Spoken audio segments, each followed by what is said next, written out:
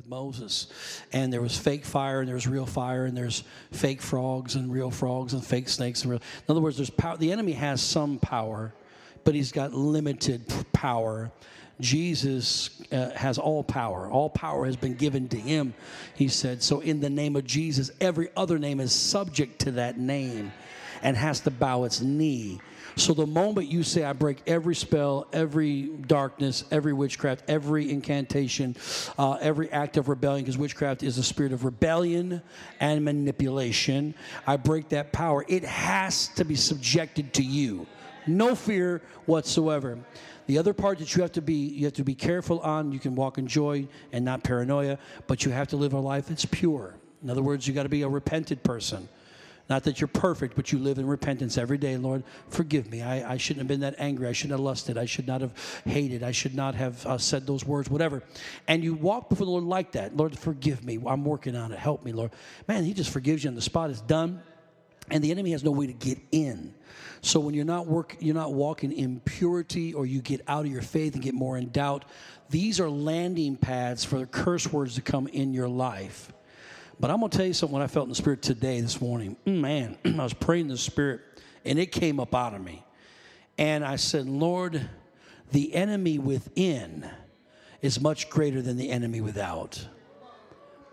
And I'm going to tell you something. When Christians begin to backbite and gossip, and when Christians begin to not have each other's back except for to put a knife in it and sow discord, God says it's an abomination to me. It's something I hate. It's something that causes the brethren to stumble. When you cause your brother to stumble, God said, you got to deal with me. So actually the enemy within the church is stronger than the enemy without. Because we cover up with Christianese. Praise the Lord. Hallelujah. God bless you. Did you hear about so-and-so? I'm only going to tell you this because I know you'll pray about it. You better not even tell me. Praise God. Don't go there. Just pray about it. I don't need to know, right? So be encouraged. You got great authority and great power. And it's time for advancement. Someone say amen. It's time for promotion. It's time to go to the next level. Father, we love you and we thank you for your word tonight. Thank you for all that you've done. We give you praise and glory for it now. In Jesus' name for your word, amen. One of the greatest misunderstandings for believers is that, we're waiting on God. We're waiting on God. And there's truth to that, because there are times when patience is necessary to what God has asked us to do, or is speaking to us that's going to happen in our lives. And sometimes it's necessary to be patient and wait. So I'm not making light of that. But I'm saying when you've waited 10 years, it's time for some action here. Most of the time, while you think you're waiting on God, God's actually been waiting on you to move out in faith. And I think there's a lot of times that we will miss opportunities that God sets up for us because we don't recognize them as opportunities, because we think God's going to do something first. It's much like we pray for people that get filled with the Holy Spirit. And the first thing I say, when I lay my hands on you, his word is that he will come into you. In other words, he'll baptize you with his Spirit. At that moment, he's not going to jerk your tongue out of your mouth and start going, la, la, la, la, la. He's not going to do that. You're going to have to, by faith, open your mouth and begin to say the words you hear up that come in your spirit, and begin to say those words. You won't say them perfectly the first time. You have to be embarrassed about that. Just begin to do it. And then what happens? Out of that mark, that step of faith, God begins to do what? He gives you your prayer language. The truth is you got filled with the Holy Ghost, but the evidence of being filled to everyone else is that you're speaking in tongues. So that's an act of your will and an act of faith. The same thing it is when God tells you to do something, and he expects you to take that first step toward that. And then maybe in that first step, you might say, wait, but at least you're moving. There's momentum in where you're going. God will give you the ability, we talked about this last week, to get wealth, no doubt about that, but he ain't going to go to your job and work for you.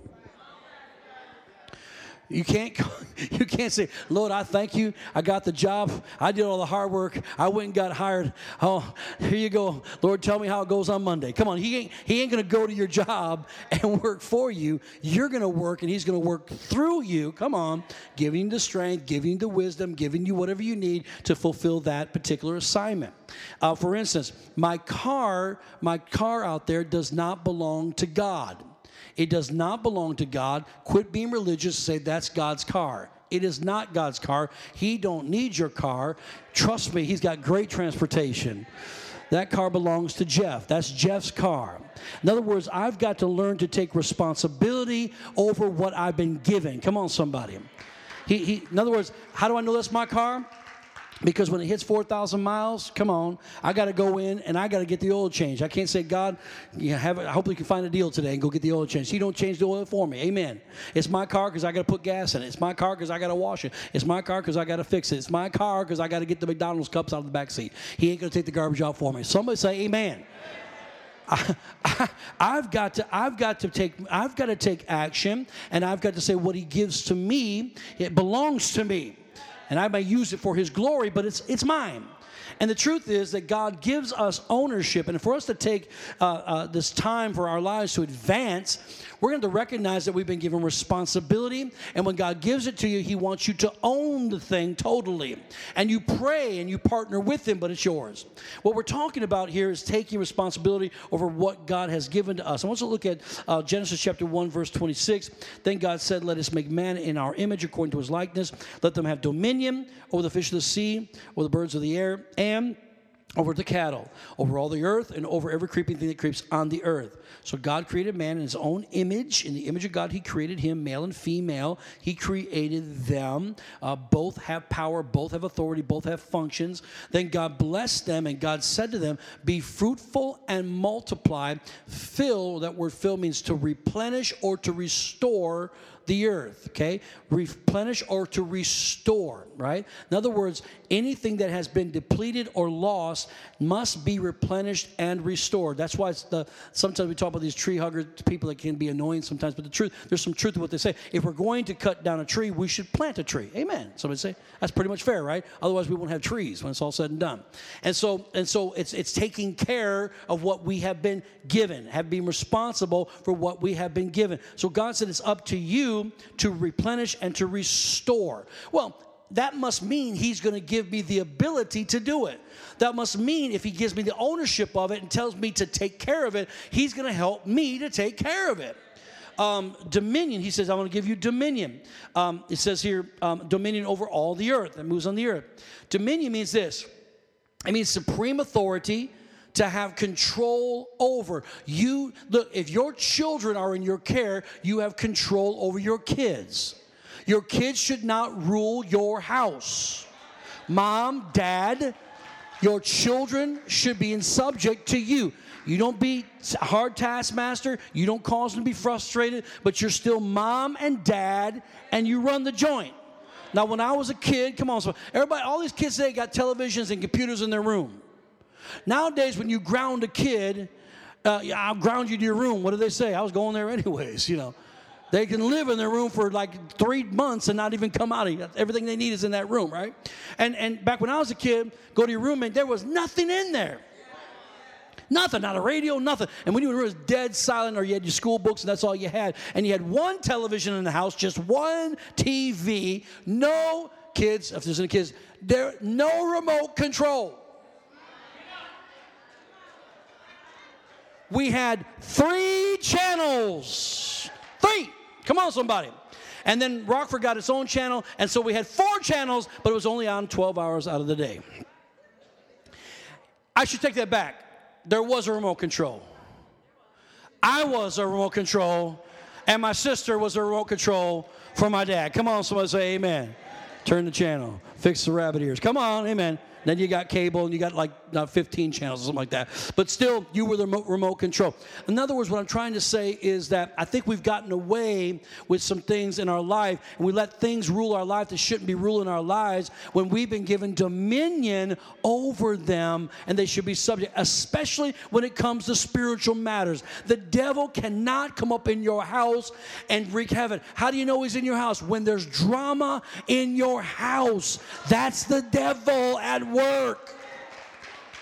Bind him, cast him out, tell him get out in the name of Jesus.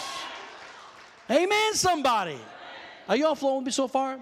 I'm just trying to teach us that we don't need drama.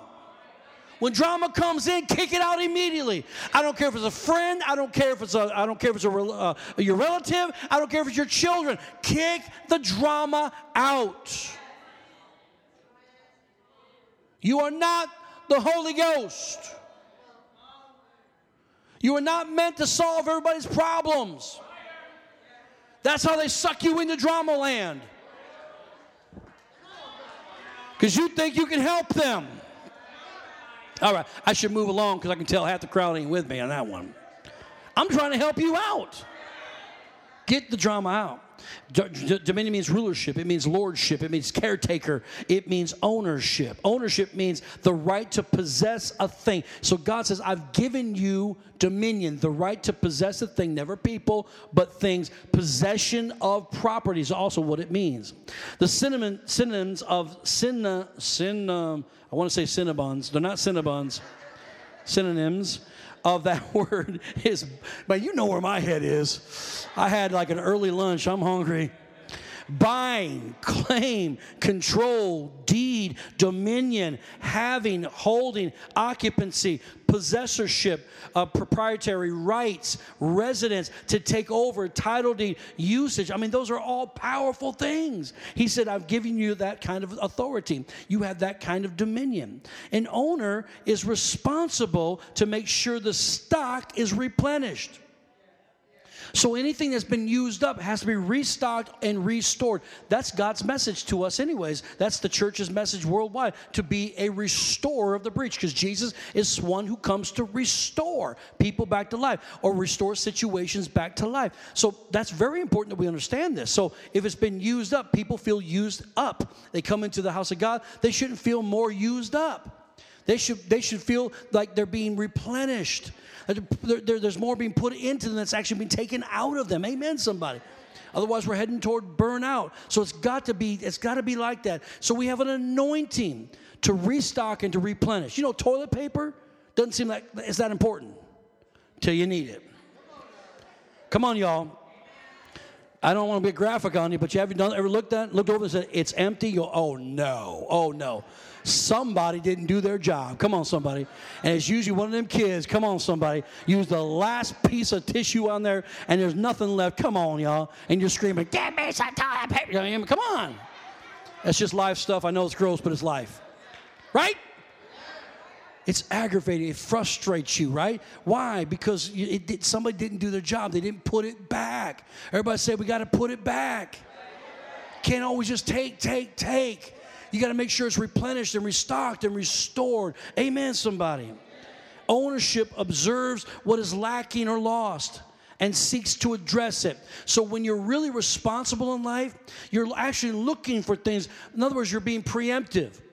You're looking for things that may run out before it runs out. You're looking to make sure things are taken care of before they fall apart.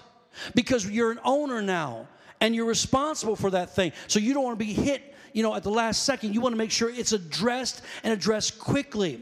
And you never shirk responsibility. That's why rental properties, most people wouldn't treat their property if they owned it like they would their rental property. But if it's somebody else's property, you really don't care that much about it because it ain't yours anyways. So you'll let things go. If it's a leaky pipe, well, it's not that bad. Let's let it go. And if it gets bad, we'll call the landlord. That's how you think when you rent. We all do that, right? But if it's your house, oh my God, you're the bottom line.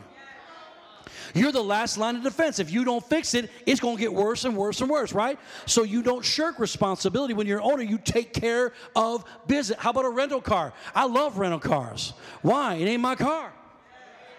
I'll run that thing. Let's go, right? I don't care, right? I take a little insurance on it. I don't care. I park it where I want to park. I don't care if it gets a little ding on the side of the door. It ain't my car. That's the reason why I took the insurance out on it, so I can get it dinged. I hope it does get dinged. Hallelujah. So actually I paid for it. Amen. But the truth of the matter is you don't do that with your car. Brand new car, I know how you park way out. The only time you get exercise is when you get a brand new car and you go to Target, you park way out there. Why? Because you don't want nobody getting close. Don't look at it. Don't even breathe on it. Come on. Right? Because you're responsible for that thing. You want to make sure that it's okay. And that's why I don't hate people at all, but I hate to see it when somebody litters. I hate it. I mean, I hate it so bad. My wife hates me being in the car because I'm in a fit all the time. I said, buddy, and I would not make a good cop. You were a cop for years. I don't have that in me to be a good cop because I'm the cop that will stop you for spitting your gum out on the street. Hey, pick that thing, pick it up. I'm Barney Fife, man. I got the one ball ready to go. I'll put you in jail. Pick that thing up. That's how I would be, because that's why I don't have a good temperament for that kind of stuff. I just can't believe somebody in front of me will throw out a McDonald's wrapper, eat the sandwich at a stop, and just throw it out the window. I'm sitting right there. I'm thinking, I'm going through the roof. Now, why do I even care? Or the cigarette, the proverbial cigarette. You smoke the cigarette. It's your dumb smoke killing everybody else, and then you flick it out and it hits my car. Milwaukee ain't your ashtray. I don't get that. I could never do that. Now, why does it bug me so bad, or why does it bug you so bad? You know why? Because we have a degree of ownership here. We believe that it should look a certain way. We believe we should have a certain responsibility to not make things look so bad all the time. I'll never forget driving through the hood one time, and it's kind of messy in some areas, you know. It's messy on the good side, too, but it's really messy in this particular area. And this little guy, he was out there sweeping, boy. He was sweeping his stuff and picking up his trash. And I went by a couple weeks later, and the same guy was out there doing it again. I thought, look at this guy. I mean, his property is pristine, man. And I thought, that guy's probably out there 3 or 4 times a day picking up somebody else's garbage. I couldn't live like that. I would be having a fit. But you know what? He just gets up, and he's responsible for whatever comes into his yard. He ain't going to fuss about it. He just picks it up and throws it away. And just because there's a lot of garbage out there in the street don't mean, well, this ain't going to matter. I'll just throw it here. It matters, right? When you own something, maybe like someone going in your living room and just start trashing the place for no reason. You picked it up. You vacuumed it. You dusted that place. You know it took you an hour to get your house clean. Come on, somebody. And so I'm telling you the difference between when you really get the understanding that I've been given this to take care of. Matthew 9:35, then Jesus went out about all the cities and villages, teaching in their synagogues, preaching the gospel of the kingdom, and healing every sickness and every disease among the people. But when he saw the multitudes, he was moved with compassion for them, because they were weary and scattered like sheep having no shepherd. Now, he wasn't their daddy. He didn't have anything to do. He didn't even know those people. But when he saw them, he had compassion for them. And though he was tired, he took ownership. He took what? Dominion. And said, Lord, you grant to me what is necessary for the strength that I need to minister to them. But I'm going back there, and I'm going to go ahead and minister to those people, even though I'm oh so tired. Right? So church, my wife said, man, I am so tired today. I am so tired today. She was making me tired. I was just so tired. And she's never like that. She's always on the go. And she's, I just want to lay down and take a nap. I'm not going to do it. And the whole day she just was complaining about being so tired today. How you feeling now? Feeling pretty energized now, right? There's a devil. I had to cast it off. You didn't know, but I casted it off you. Truth is, you know what? She knew she had to get up. She knew she had to take care of her responsibilities today. She knew she had to get ready for tonight's church. She knew she had a little meeting to meet with someone beforehand. She knew that she had to come to the meeting tonight. She was going to praise God with all she had, and she did. And it's why? She's just taking ownership. I know I'm tired, but Lord, you'll give me the strength to give me the dominion to take ownership of my life. How many moms do we have out there? Dads too, moms and dads. You know you don't get a break, right, when you have kids. It don't matter if you're sick, tired, none of that stuff. You took on, when the moment you had that child, you took on the responsibility of that kid. And unfortunately, we have too many parents that are not responsible like they should be for their children. They're more interested in making sure they get a chance to go to the club, hang, and just shuffle their kids off to everybody else. And I'm not saying that's you, but I'm just saying, unfortunately, that is true. Nobody else is responsible for that kid, period, other than you. Grandma and grandpa can only do so much. You've been anointed by God to take care of your children. So Jesus saw the need, and he filled the need. Need is what connects us to our purpose. Answering the needs of the world we live in makes us as believers relevant to the world we're ministering to.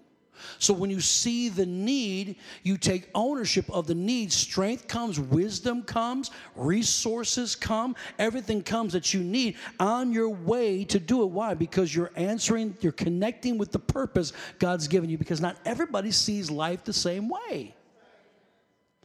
We were talking with, who was it we were talking with just recently, and they said they're and some of you are going to be able to relate to this. Yeah, one of their children was just kind of out there, kind of selfish, they do their thing, and they're kind of fun. And then there's who we were talking to, somebody just a couple days ago. And then they have another child, and they said, and this child's so caring, so loving, always sees in somebody else. I know who it was. And always sees in somebody else when they're left outside the group, and they always make sure they go to them, make sure they feel like they're little kids, make sure they're part of the group. The other kid could care less, right? He's doing his thing, right? My point is, they see life differently, and they'll see the need, and then God connects their purpose with what they see the need being. So a lot of times we become adults, and we still see the need, but we get frustrated. And we get angry about it, but we don't connect with it. But the moment we connect with it, we connect with our purpose. We have ownership now of that. God says, okay, now I'm going to give you the ability to reign in this area, R-E-I-G-N, reign in this area, so you can take ownership of it, and I'll give you all the resources and all the things you need, and you're going to be so fulfilled because you see the need and nobody else did. So some people, I wish I could just preach like T.D. Jakes preaches. That'd be, man, I feel like I was fulfilling something then. Well, that's fine. But he found his thing, right? But you bake pies, man. I mean, you're a baker. And you put smiles on people's face every time you bake something. And now, I'm just saying, and you always say, this person just moved in the neighborhood. I'm going to bake them a pie. Or this people are new to church. Or I noticed that they were down a couple Sundays. They were in the hospital or whatever. And you want to go make them some food. That's a gift you have that I don't have. Right? So you will rule and reign in that area. I'm just trying to get you to understand. Everybody's different, but if we're all many members coming together as one body, but if we all fulfill that purpose, we're all doing kingdom business. And so your platform is the apple pie. Come on, somebody. And not this pulpit right here, but we all have a pulpit. Yeah, there's so much to this. And so it opens doors of opportunity for ministry. An owner takes loss personal. When you own something and you lose in that, you take it personal. Why? Because it actually matters to you. It matters to you. So we have construction out here on the road. Out here, where is it? Out here on the road, and it's inconvenience, and we're really sorry about that. They're going to be done probably about a month and a half. They'll be done with the whole project. And it's going to be beautiful. It's going to be nice. So hopefully you're using other exits to get out of here. And I know that it's caused a bit of a problem for us, but usually on Sundays and Thursdays after a certain hour, it's pretty decent. But for businesses, every time I see construction like this, I always feel bad for the little business guy. Because I know they're going to take a hit. And there's somebody that's selling the same thing that they have. Come on. They're likely not to go down that road because they get caught in traffic, and it's dusty, and it's got, gravel and all that kind of stuff. It's hard to get to, hard to park. And usually businesses lose money when there's construction going on the city. Most people don't see that.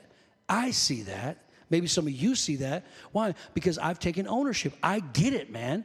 If our people can't get here, we can't pay our bills either. Well, if they can't get to their shop, can't get to their place of business, they can't pay theirs either. And you'll see businesses, if it's a long period of time, go out of business because they couldn't sustain the loss. They take it personal. So another way of looking at it is when I hear people sometimes when I'm out, and they'll say to me, they'll say, "Hey, Pastor Pruitt, I was just at a place. It was at a Speedway gas station, and it was on Beloit Road. I think it was Beloit Road in Lincoln. I think it was. And we pulled in to get something to drink, and I go in there, and I see a lady. She's getting water. It flooded. Right when I walked in, there's water everywhere in the floor. Oh no! And this lady looks at me. She goes, "Hi, Pastor." She's like, I look over, there's this lady. She ain't happy. Hi, Pastor. Well, I don't know her. I don't know her at all. And it's funny, you get to talking to people, and they've been to church, and she said this word, "I love your church." Well, the minute someone says I love your church, I recognize it's not their church. And the whole idea, that's why we say, welcome to your church. because you should take ownership of this place. So I have a lot of people that love this church, but it's not really their church. And there's people that love this church that come week after week, and it's still not their church. They don't do anything here. They don't contribute in any way. I want people to come here, and it's like your place. When you come in, if you see paper on the floor, you ain't waiting for somebody to pick it up. You pick it up. If there's water all over in the bathroom on the sink, you're wiping it down because you're concerned about the guests. Other people don't want to see this place all messed up like this. Come on, somebody. You taking care of it. Amen. You don't put gum underneath the seat. Hallelujah. That's a topic for another day. Hallelujah. And we take care of what God's given us, just like it was your own house. That's how I know it's your church. Can I take it a step further? It'll never be your church until you get your tithes and offerings in here. I got to tell the truth, because now you've invested, and you want to make sure it looks good, right? And we thank God week after week for those people that do that. Thank God for you. But that's the next level. As you're coming in, you're learning more about the church. That's the next level. Remember Moses? And he was upset about the people that were so stiff-necked. He said, God, I'm tired. He said, I'm tired of your people. And he kept saying, your people, your people. And the next verse, God says, let me tell you something, Moses, about your people. Your people. Every time Moses said your people, God said your people. God was reminding him, look, they may be my people, but I'm making you responsible for them. So they may be stiff-necked, but they're only stiff-necked if you're going to stay stiff-necked. If you'll loosen up a little bit and learn how to lead them properly, it'll help a whole lot. Amen. Amen. We live in a throwaway society. If something doesn't work out, we let it go. We don't fight for the things we should because we haven't taken ownership of them. So our marriage, things happen in our marriage and we're not communicating the way we should. We're angry all the time, whatever. And instantaneously we're going to go for the big D, we're going to get a divorce. And we don't fight for it. And I always encourage people that I've counseled in this church to go as far as you possibly can. When you can't go any farther, then we understand. That's why God gave us the bill or certificate of divorce amongst his people, because he understood there were two wills, and they have to go together. If they don't go together, it breaks apart, and he gives us a way out. But trust me, the mature saints know what I'm talking about. There's still pain that goes along with all that. That tearing of that soul tie is very, very, very tough on people. But we shouldn't give it up. We fight until we can't fight anymore.